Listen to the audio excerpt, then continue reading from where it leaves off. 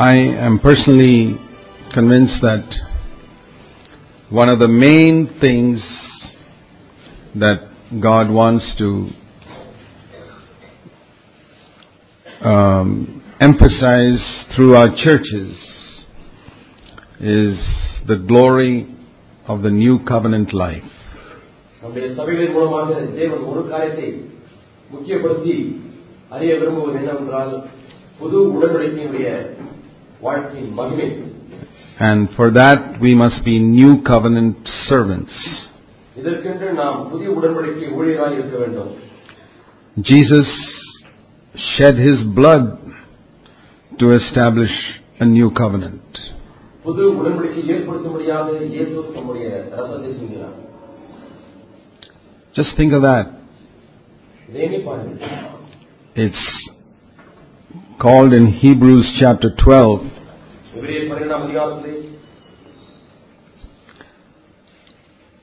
the blood of the eternal covenant in verse 20.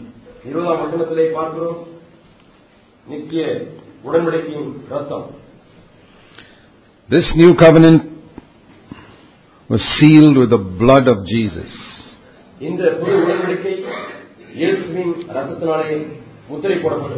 It's not like an optional extra, like at the end of the meal, if you want to eat the ice cream, you can eat the ice cream.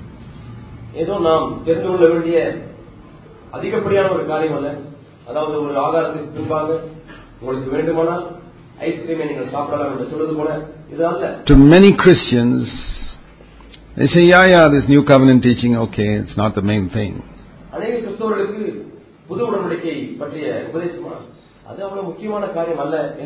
Main thing is evangelism, get people to believe in Jesus.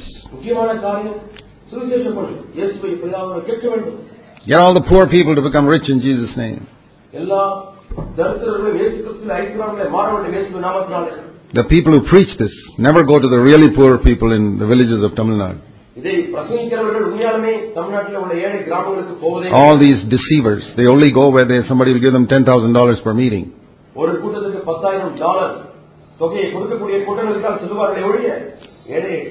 I'm not surprised at them. I'm surprised at the thousands of believers who sit with their mouth open and think these are men of God.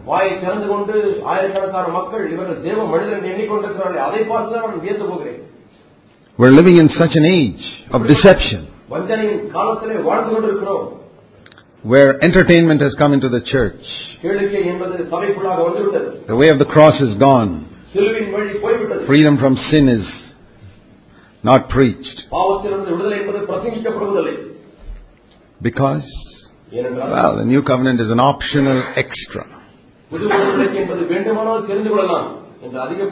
And many people in our churches are being influenced. Because they haven't seen that Jesus shed his blood to establish this new covenant. Nobody would shed their blood and die for something worthless or optional. It's fundamental. I would encourage you to study Hebrews. It says in Hebrews 8, verse 13, the first covenant is obsolete and ready to disappear.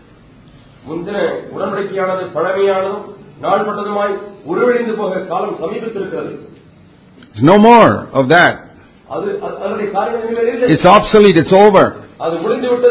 It's like, before 1947 we were ruled by the British. It's like somebody saying today, we must be under the British.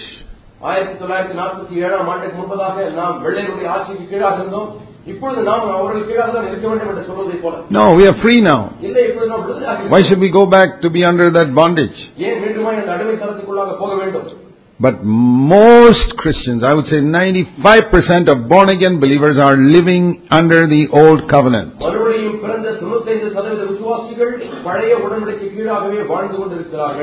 And I can give you numerous examples of that. இதற்கு பல உதாரணங்களை உங்களுக்கு சொல்ல முடியும். They don't know God as Father, even though they say our Father in heaven. They don't know Him as a Father. பரமண்டலத்தில் எங்கள் பிதாவே என்று சொன்னாலும் பரலோகத்தில் இருக்கிற பிதாவை அவர்கள் அறியவில்லை. They don't know Him as Dad. அவரை அப்பாவாக அறியவில்லை. They don't know what it is to be under grace, so that sin does not have any dominion over them. பாவம் தங்களை மேற்கொள்ளாதபடிக்கு கிருபைக்கு கீழாக இருக்கக்கூடிய வாழ்க்கை என்றால் என்ன என்பதை அறியாதவர்கள். They don't know the Jesus whose name itself, Matthew 1:21, means He shall save His people from their sins. இயேசு என்ற பெயருக்கு அர்த்தமே ஜனங்களுடைய பாவங்களை நீக்கி அவர்களை ரட்சிப்பார் என்பதை மத்தேயு 1:21 சொல்வதை அறியாதிருக்கிறார்கள். They don't know the Father. பிதாவை அறியாதிருக்கிறார்கள். It says about the Father in 1 Peter 1. 1 பேதுரு 1ஆம் அதிகாரத்திலே பிதாவை குறித்து என்ன வாசிக்கிறோம்? Verse 17. 17ஆம் அதிகாரம் வசனம். A lot of people say, I know the Father. அநேகர் எனக்கு பிதாவை தெரியும் என்று Peter சொல்றாங்க. says, okay. சரி. If you address as Father, the one who impartially judges according to each one's work, then conduct yourself in fear during the time of your stay on earth. பட்சபாதம் இல்லாமல் அவனுடைய கிரியைகளின்படி நியாயந்திருக்கிறவரை நீங்கள் பிதாவாக தொழுது கொண்டு வருகிறபடியால் இங்கே பரதேசில சஞ்சரிக்கும் அளவும் பயத்துடனே நடந்து கொள்ளுங்கள். They don't know the Father. பிதாவையும் அறியார்கள். They don't know Jesus who saves people from sin, only a Jesus who forgives. மன்னிக்கிற இயேசுவை மட்டுமே அறிந்திருக்கிறார்களே ஒழிய பாவங்களை விடுதலையாக்குகிற இயேசுவை அறியவில்லை. They don't know a Jesus who tells us to take up the cross every day and die to ourselves and follow Him. அனுதினமும் சிலுவை எடுத்து தன்னைத்தானே வெறுத்து தனக்காக மரித்தவரை பின்பற்றக்கூடிய இயேசுவை அறியவில்லை. And they don't know the Holy Spirit. பரிசுத்த ஆவியானவரையும் அவர்கள் The அறியவில்லை. HOLY, Holy Spirit. பரிசுத்த ஆவி என்பதை அறியாமல் இருக்கிறார்கள்.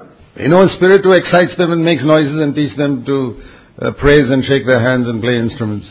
தங்களுடைய உடம்பை ஆட்டி இசைக்கருவியை வாசிக்க வைக்கிற சத்தம் போட வைக்கிற குதூகலம் கூட்ட வைக்கிற பரிசுத்தாவை. They don't know Father, Son or Holy Spirit. பிதாவையும் அறியார்கள், குமாரனையும் அறியார்கள், பரிசுத்தாவையும் அறியார்கள். Then I say they don't have eternal life. அவர்களுக்கு நித்திய ஜீவன் இல்லை என்று Because Jesus said, John 17:3, eternal life is to know God. தேவனை அறிவதே நித்திய ஜீவன் என்று 17ஆம் அதிகாரம் 3ஆம் வசனம் யோவானில். The one who knows God reverences Him. தேவனை அறிந்திருக்கிறவன் பயபக்தியுடன். The one who knows God hates sin.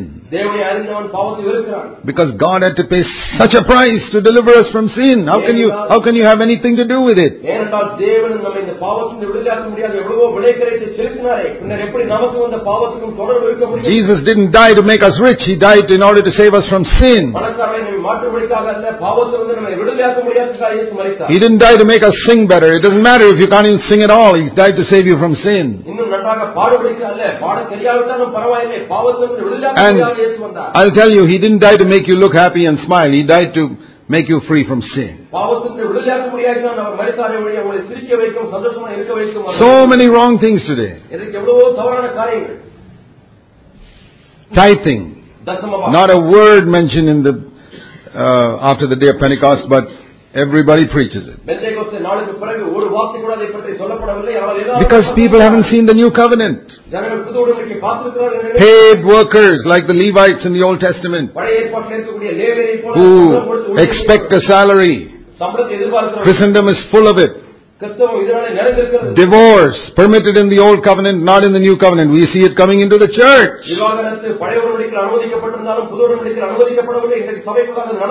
And standards are being lowered. Divorced people getting married in the church. You wait a few years and there will be compromises in our midst. Who will do that in their church? Because not all the elders in our church know God. They don't fear God. They are still under the old covenant, even though they say they are in fellowship with us.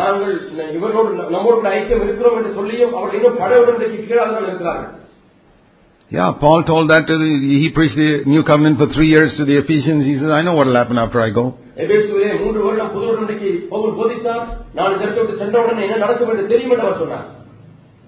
And, in the Old Covenant they had great emphasis on buildings. And when we are more interested in constructing a church hall than in building the fellowship between people, we are back under the Old Covenant. ஜனங்களுக்குள்ளே ஒருவருக்கு ஒரு ஐக்கியத்தை கட்டுவதை காட்டிலும் ஒரு சபை கட்டடத்தை கட்டுவதை அதிக விருப்பமுள்ளவர்களாக இருந்தால் நாம் பழைய உடன்படிக்கைக்கு. And when you get a satisfaction that the building is built, கட்டடம் கட்டியாகிவிட்டது என்று உங்களுக்கு ஒரு திருப்தி உண்டாகும். What about the fellowship among God's people? Are you in Old Covenant or New Covenant? தேவ ஜனங்கள் மத்தியில் ஐக்கியம் எப்படி இருக்கிறது? நீங்கள் பழைய உடன்படிக்கைக்கு கீழாகவா புது உடன்படிக்கைக்கு கீழாகவா? There are many ways we can find out we are back in the old covenant. நாம் மீண்டுமாய் பழைய உடன்படிக்கைக்கு போய்விட்டோம் என்று கண்டுபிடிப்பதற்கு பல வழிகள் உண்டு.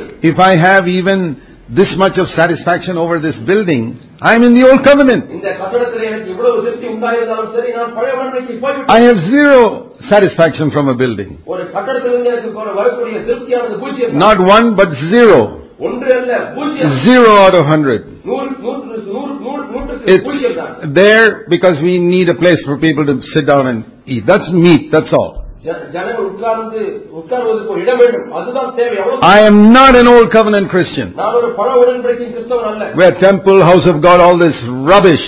தேவனுடைய ஆலயம், தேவனுடைய வீடு என்று சொல்வதற்கெல்லாம் இதெல்லாம் குப்பை. Jesus was the manifestation of God's temple. His body. And now the church, which is the people. It doesn't matter whether we meet in a house or in a hut or out in the fields. Ask yourself, those of you who built meeting halls, whether you have a little satisfaction seeing a meeting hall. Ask yourself if you are satisfied that people are happy and smiling and still defeated by sin.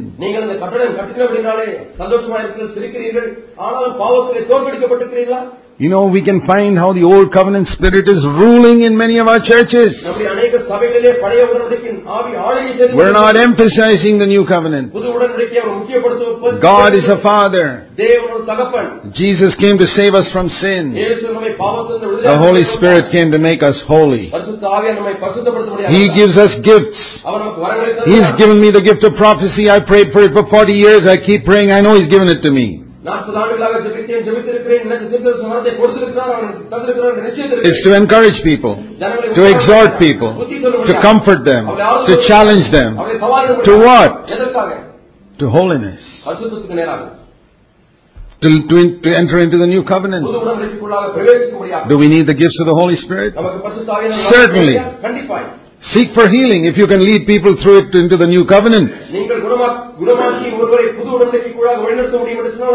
Not just heal their bodies and send them to hell as healthy people. What's the difference between a sick person going to hell and a healthy person going to hell? What's the difference between a sick believer who lives under the old covenant and a healthy believer who lives under the old covenant? I want all the gifts of the Holy Spirit, but it is to lead people into the new covenant. Not just to make life comfortable. Jesus didn't come to make life comfortable for us here on earth. If that was His purpose, we have to say He totally failed with those early apostles. Their life was comfortable before He chose them. After they chose them, their life was not at all comfortable. It was a life of suffering. You read 2 Corinthians 11, what Paul went through. He never went through all those things before he met Jesus on the road to Damascus. But after he met Jesus, look what his life became. But he didn't have enough money sometimes to buy a blanket to cover himself. He didn't have enough money to buy food sometimes. Chased by robbers, chased by false believers, chased by the Jews, whipped 195 times, stoned, shipwrecked. He was much better off earthly wise before he met Jesus. Christendom today is following another Jesus. Live comfortably at home. Come Sunday morning and everybody must learn how to sing properly. That's the main thing, brother. God sits on the throne of His praises. And they do that. And they go back to sit their own comfortable life till next Sunday. New covenant is missing. How do they live at home? How do they relate to husband and wife? How do they bring up their children in the fear of God or not? Haven't you seen that all this emphasis on all these other things is not leading to a godly life in our home or in the church or anywhere? So, we need to lead people to the new covenant. And here's one of the wonderful things of the new covenant. It says in Ephesians chapter 2, I really believe that we need to pray that God will give us light on these things. Paul says in Ephesians 3:3 that this mystery was made known to be by revelation. And this mystery is, in verse 6, that the Gentiles and the Jews can become one body. And like it says in Ephesians 2, that these two can become one, we read in verse 14, 15, 16. He's abolished all enmity. Verse 15, broken down everything that divides people. The dividing wall in verse 14 is broken down. And he made the two, verse 15, into one new man. And what is he going to present to God in finally? One new man. One body. He's not going to present a multitude of people. One body. All barriers broken down. All prejudices gone. The world is full of barriers, prejudices.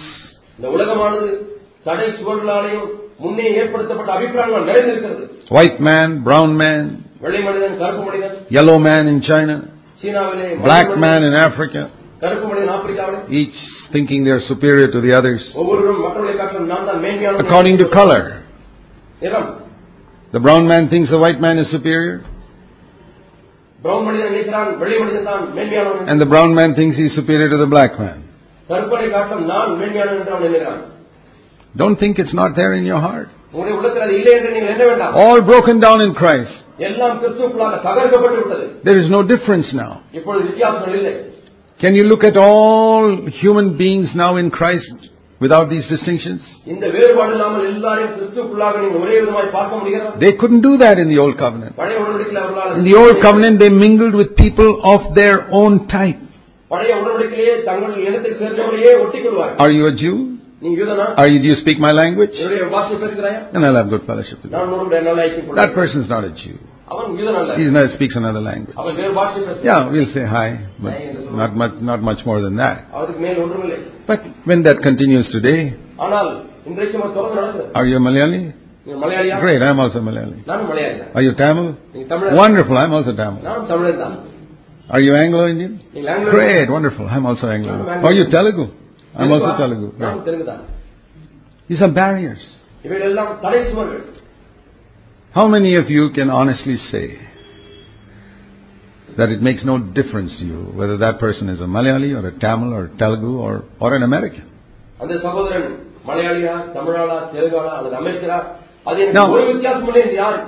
if there's a language problem, I can understand.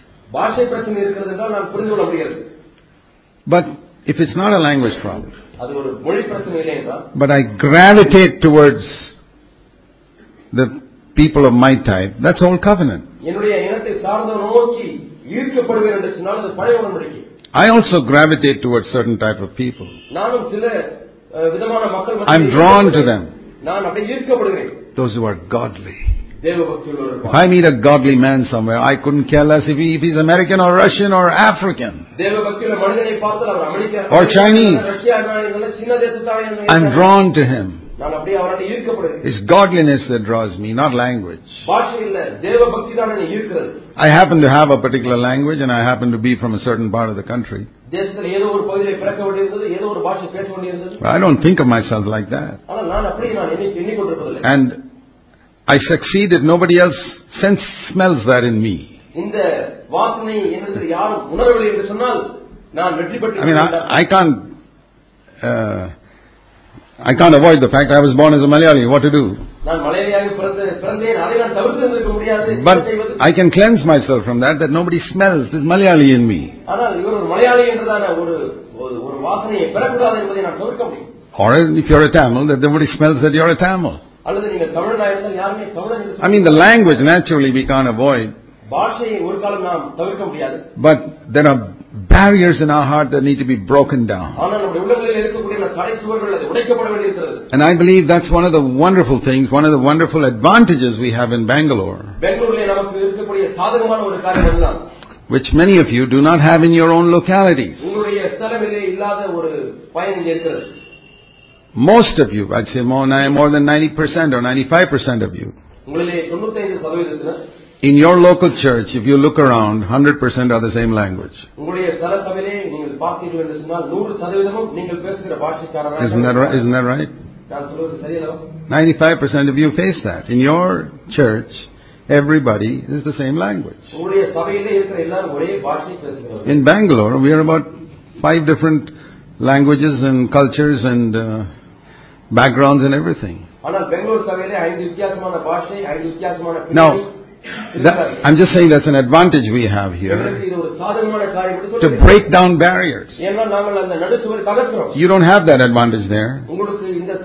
So you have to fight harder. And we help you for that by having conferences.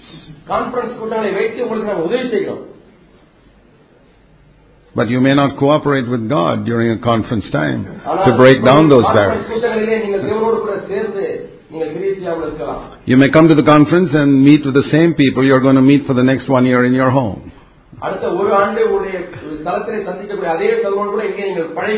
And God is trying to break down something in you. And He didn't succeed. You know, it's difficult to get out of the old covenant, I tell you. It is rooted in our flesh. These barrier walls that Jesus broke down. Paul had such a difficulty to tell people there is no Jew or Greek or barbarian or Greek, anything in Christ.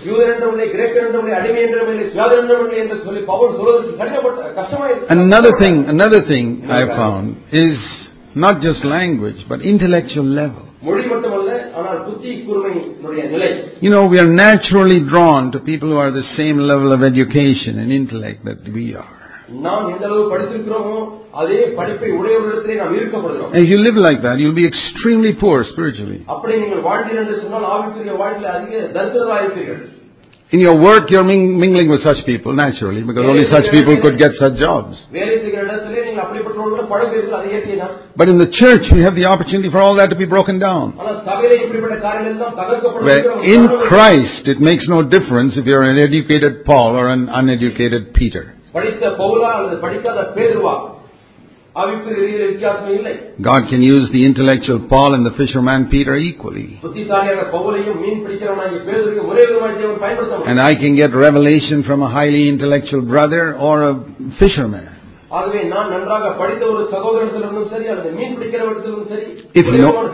If he knows Christ. What I'm saying is, in the new covenant, Christ is everything. And all barriers are broken down. All enmities are broken down. It says here in Ephesians 2 that there is an enmity in our flesh. Jesus took that flesh and He broke it down. He took the flesh of a Jew and He went and blessed the Gentiles. Because He refused to be a Jew. He came to be a man. And He called us to be Christians. I'll tell you, I'm not even an Indian first. And the reason, why we avoid too much contact with Western Christians is to protect our testimony in this country, not because I'm against them. Because,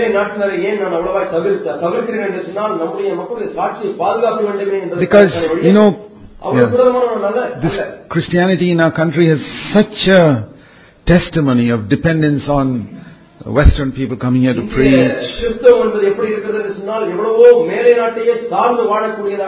They have to come here and preach.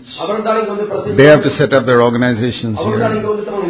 They have to finance all the work here. That's the reason we say we wanted to be different. We wanted to be self-supporting.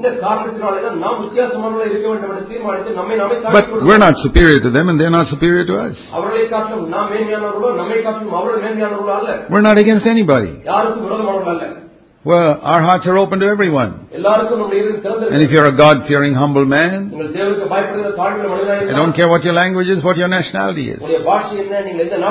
There's something I can receive of Christ from you. I have been greatly blessed by a statement made by a worldly poet, unconverted worldly poet. He said, every man on earth is superior to me in some area. And I thought, when I heard that, let me apply that to the body of Christ. In the body of Christ, everybody has something of Christ which I may not have. And in that I can learn from him. I can learn from Billy Graham in his passion for evangelism. Even though I may not agree with him in 10 other areas. I can learn from Mother Teresa in her compassion for poor suffering humanity.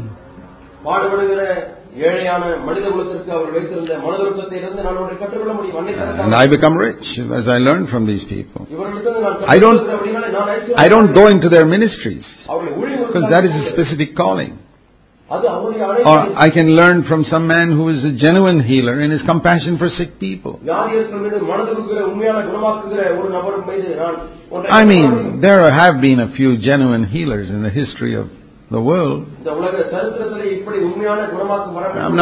not talking of the people who are making money today. I'm talking about people who are poor, who had a tremendous gift of healing. I read the writings of people like Smith Wigglesworth and John Lake. These are a couple of people who, they died long ago. These people who lived before 1950, evangelists, healers and all, were more genuine than the ones after 1950. It's just somehow, after the Second World War, a lot of flood of evil spirits have come over the world, deceiving spirits, just like the Bible says. And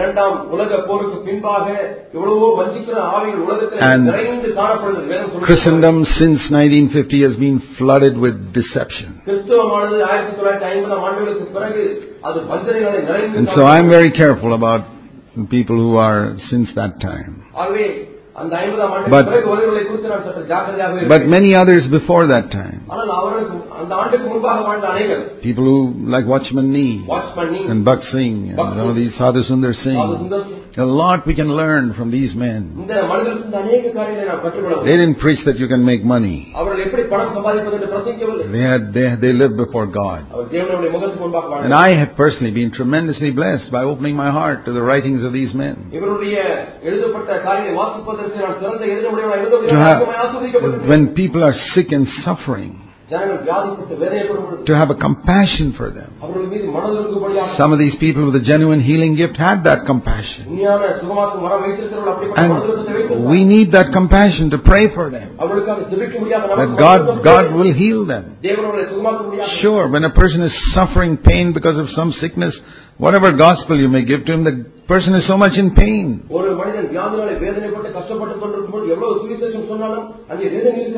We need to pray for them. We need to pray for someone whose child is seriously sick. So, there are areas where we need to learn. Yeah, we don't have to follow these hypocrites and humbugs. But we can follow those who were genuinely godly. Especially people who did not make money out of their gift. I always see, is this fellow making money out of his gift? Is he producing music CDs to make money? I am no interest in that. If you want, you can listen to all of them. I have no interest in all. That's all right for worldly, ungodly people. I want to follow men and women who didn't make money out of their gift.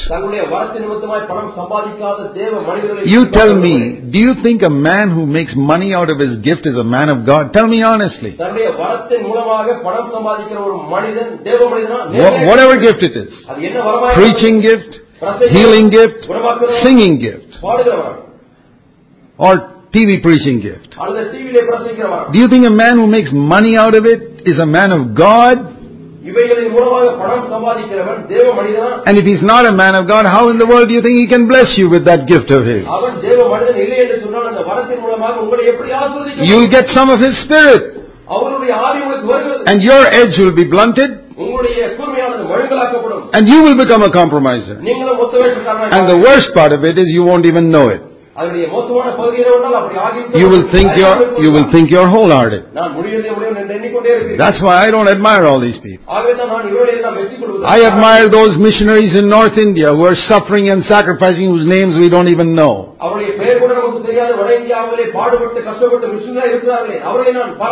believe the miracles taking place there with those unknown people who are healing the sick. Those are the miracles I believe in. I would like to read something they say. They may not be able to sing so well, but I'd like to listen to them. I have only one life to live, and I don't want an entertaining Christianity. The great God entertainment has taken over Christendom. Entertainment in singing, entertainment in preaching, and real godliness has disappeared. You know, that's what the psalmist said. Lord, godly people are disappearing. Help, Psalm 12. Help, Lord.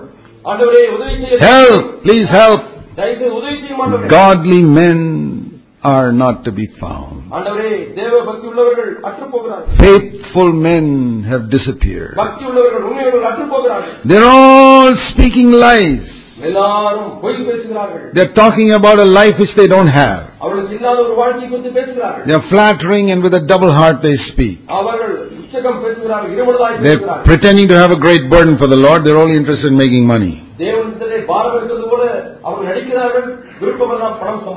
Lord, godly men are rare to find. Do you feel like that? Well, God says, I want you to increase the number of godly men. By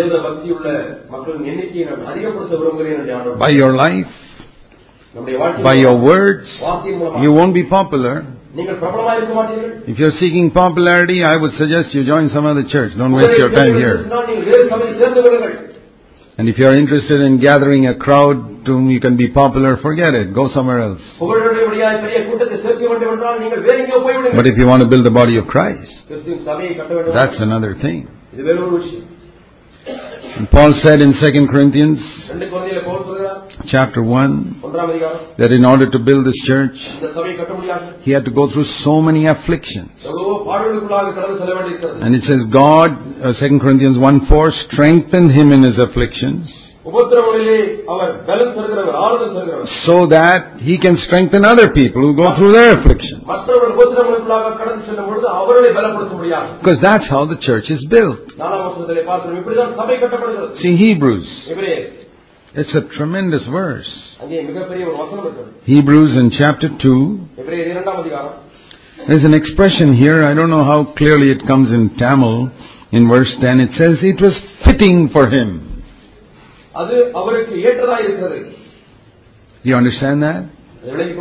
You know, like you say for a king.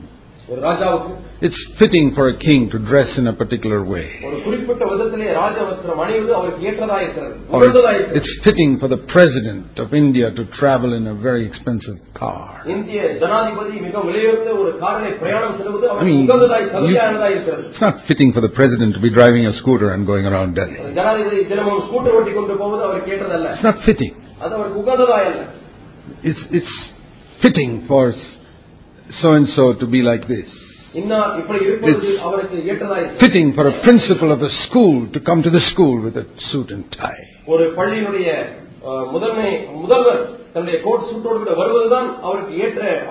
And it was fitting for Jesus to come on a donkey, the stupidest animal, when he rode into Jerusalem as king.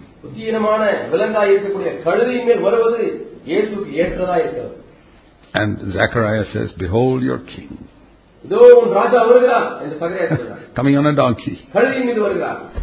Like Isaiah would say, Lord, who has believed this message? Are today's preachers type who go on donkeys? Oh, no. Not at all. It says it was fitting for him. For whom? Greater than President of India? The one for whom are all things. Everything is for him. All is created for him. And through him everything was created. This Almighty God and ruler of this universe, what is fitting for him? He had a plan to bring many sons to glory. That's you and me. What was fitting for him? It was fitting for him to make the leader perfect through a lot of suffering.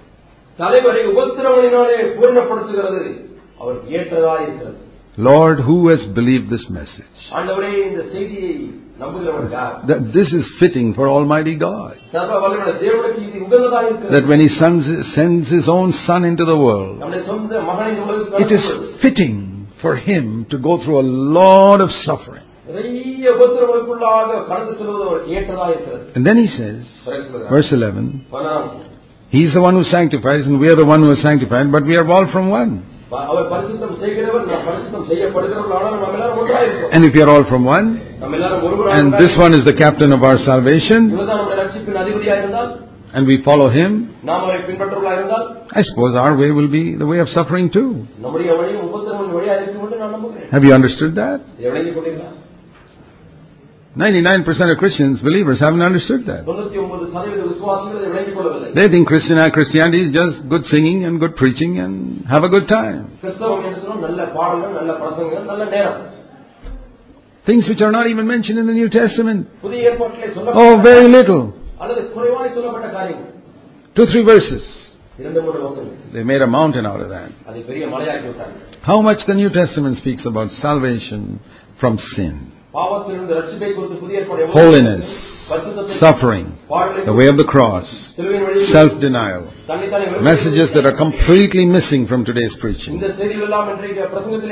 And ultimately the purpose is that we become one.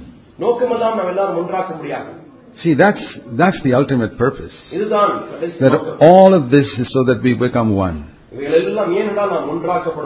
You know, like supposing there is a dish in English called mashed potatoes. Now if you get 20 potatoes, how to make 20 potatoes into mashed potatoes? Mashed potatoes, I know how to make it.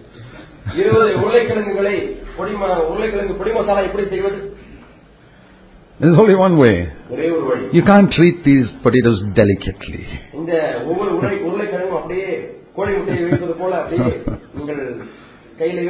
You have to take some hammer type of thing and crush it.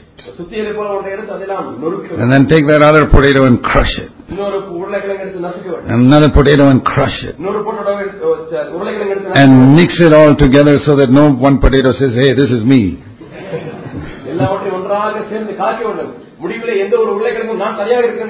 I'm just part of this mashed potatoes. That is the body of Christ, where God is not robbing us of our individual gifts or personality, and not robbing us of our individual value before God. But if you can understand this in English, robbing us of our individualism, where I want to be on my own.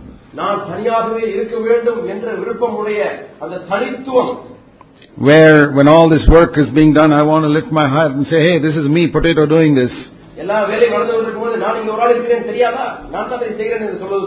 No. One body. One new man. You know, in the history of, particularly since 1950, I told you all these strange things have happened.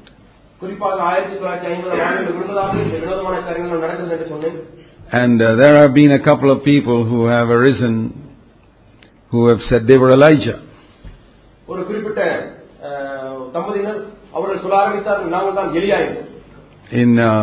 before 1950, there was one guy in America who said he was Elijah. Then after some time, another fellow said he is Elijah.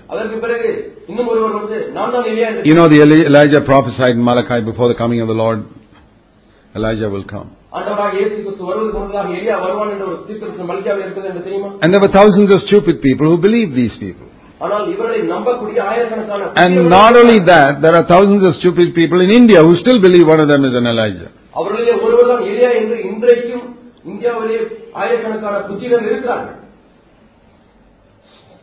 I have thought about this. There is an Elijah coming before the day of the Lord. It's very clear to me. It's the body of Christ in the last days. It's not any individual. This day of the individual prophet is finished with the day of Pentecost. It's the body of Christ. If you're a prophet, you've got to build the body of Christ and disappear. That's the ministry of Melchizedek. What did Melchizedek do? Have you noticed how Melchizedek is like what they call a shooting star? A shooting star is something that you suddenly see it going, it's gone. You can't see it anymore. But for a short time, it just lightened up the sky. Now, I mean, this is what I'm saying here is that there is a ministry where we do something and disappear. Now, in another sense, we must be shining all the time as a light. I mean, don't misunderstand the illustration. But Melchizedek comes up in Genesis 14 and disappears in Genesis 14. You don't know where he came from, and you don't know where he went after that. You don't know who his father was, who his mother was. He was certainly a descendant of Adam and Noah, no doubt. But there is no record of his father or mother. And that's interesting because his name comes in a book where everybody else's father and mother is known.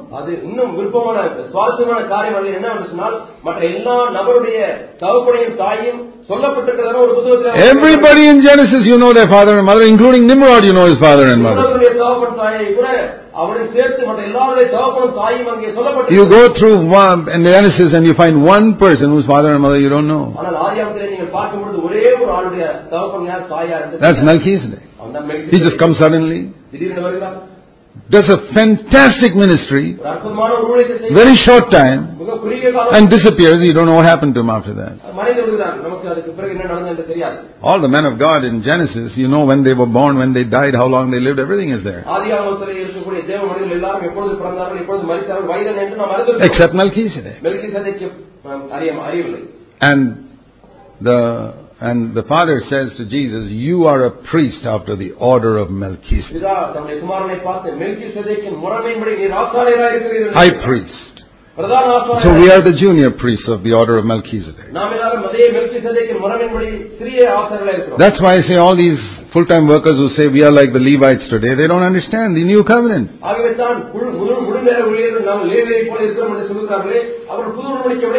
There's some full-time workers who say that we are the Levites of today, you got to give us the tithes. Well, at least they are honest that they are under the old covenant.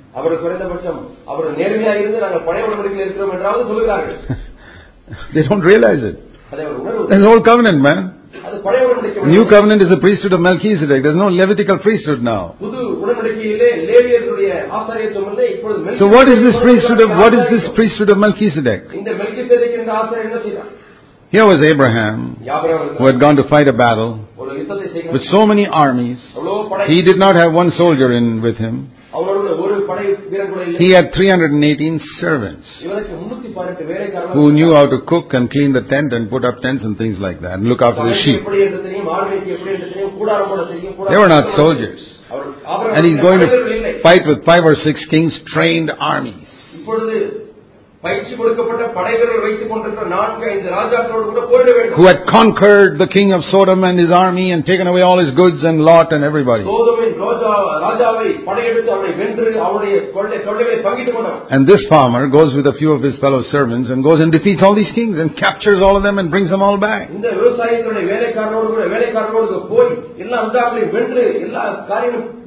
in those days, if you won a battle, all that you won in battle, all the gold and silver was yours. And you know that Sodom was a rich country. There were 2 things Abraham faced now. One was to be proud that I defeated all these fellas. And the second was his wealth was suddenly going to increase by about 10,000 times. He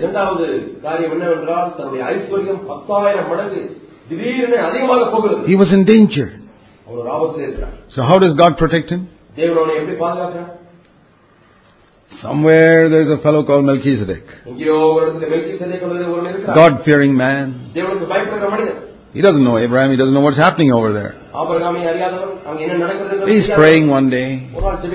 God says, take a whole lot of food, lots of it, for hundreds of people, and go in that direction. You know, something like the Spirit told Philip to go to the Gaza road. So take this and go. And you will meet one servant of mine there. And when you see him, just tell him 2 things. Say, blessed be God who gave your enemies into your hand. And tell him that God is the possessor of heaven and earth. That's his God. He gets up, gets all his food together, goes in that direction, and sure enough, when you're led by God, you get led to the right person. And he meets Abraham with his soldiers. Never met each other in their life. And he tells Abraham just these 2 things. God is the possessor of heaven and earth. Your God. And He delivered your enemies into your hand. Here's the food for all of you. Praise the Lord, Abraham. See you later. He never saw him later. He just went off. And Abraham sits there. This is amazing. My soldiers, my servants are also hungry, and this guy comes all of a sudden and gives me food. And I realize now it is God who gave me the victory. I was in danger of becoming proud. How at the right time God sent a servant with one sentence to deliver me from my pride. Yeah, and I see that I was thinking of doing what the worldly people do to collect all the wealth from the war. But I see now that my God is the possessor of heaven and earth. What is this? This is nothing. All this is only worth a shoelace. All this wealth. A little later, the king of Sodom comes. Yeah, it's all written in Genesis 14. Yeah, king of Sodom says, yes, Abraham, thank you for saving us. And as according to the rules of war, you can take all this wealth.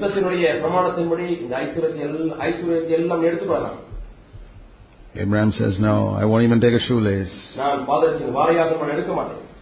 Because I have sworn to the possessor of heaven and earth. Where did he get that title from? He had just got a revelation from Melchizedek. So what does it mean to be a priest according to the order of Melchizedek in our churches today? To do what he did. To wait on God. Lord, make me sensitive to the need of brothers in my church. Maybe physical need, financial need, spiritual need. Make me sensitive, Lord. I don't know who's in need, but you know. There's a meeting this evening, Lord. Give me a word. I don't want a big, I'm not a preacher, I'm not a prophet, I'm not going to preach long. Melchizedek preached for half a minute. I can do that, Lord. If you lay a word on my heart, and you go to the meeting with that sensitive heart, and God gives you a word. You don't even know who it is for. You get up and say 2 sentences just for less than a minute and you sit down. And somebody who was sitting there after having listened to all the boring sermons that the great elders preached before you,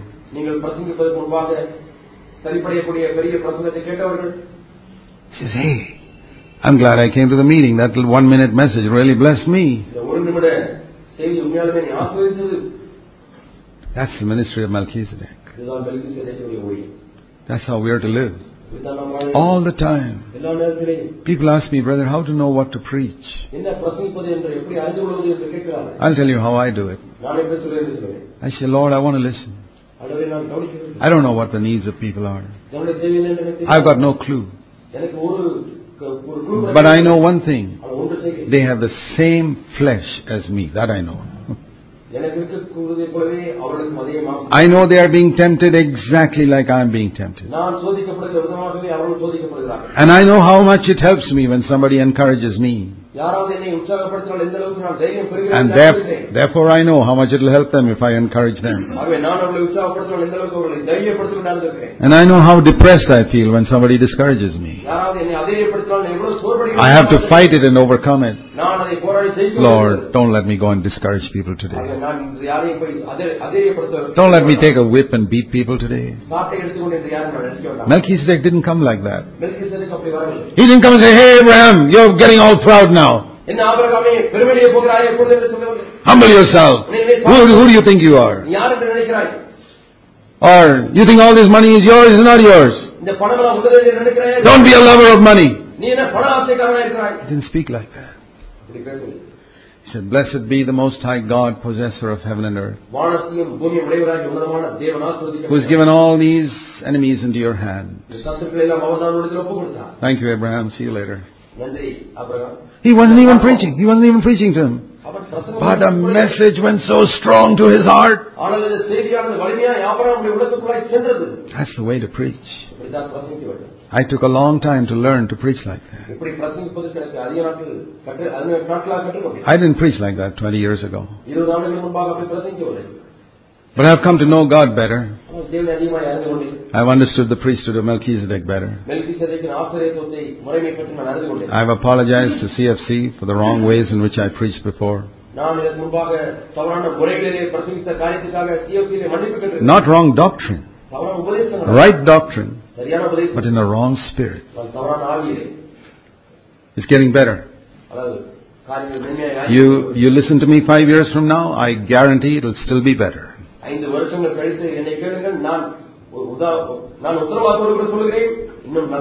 because I judge myself. I want to be a junior priest according to the order of Melchizedek. And I want to provide material needs of people too, like he did. Whatever God gives, I want to pass on. Material, not so super spiritual that we only talk about spiritual things. No. Melchizedek was a king. He could easily provide lunch and for dinner for 300, 400, any number of people. So if you don't have those abilities, don't worry. God may not give that type of ability for financial and physical provision to everyone. There's no need for it. But according to your ability, especially the Word, a Word that builds fellowship. Who is the most valuable person in your church? It may not be the elder. It is the brother who can build fellowship. Blessed are the peacemakers, they are the sons of God. Are you a peacemaker? You're a son of God, brother. Can you shine upon the good and the evil like the sun shines on the good and the evil? And you're a son of God. That's what Jesus said. The one who can build fellowship. The one who can go and lift up a person. Encourage a person. I believe that is one of the greatest needs that we need. And I'll tell you where you can practice this. You know, like in cricket, they practice in the nets before they go out into the match. They practice catching and batting and bowling. Then they go out into the match. So we can also practice at the nets. That is our home. By encouraging your wife, encouraging your children. How many of you know that women need encouragement 10 times more than men? Well,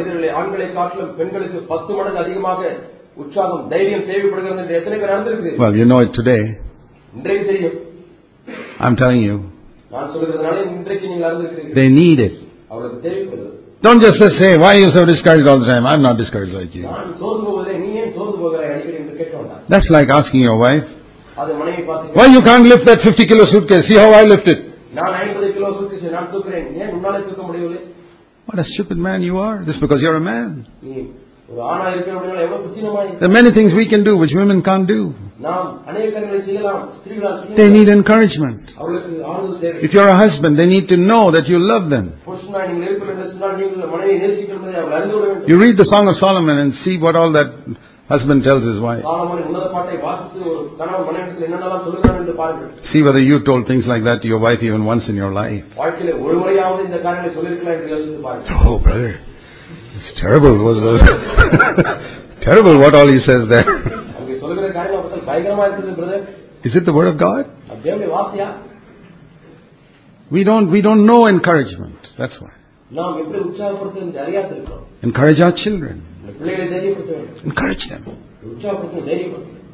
It'll make a world of difference. They'll become better children. Especially the black sheep.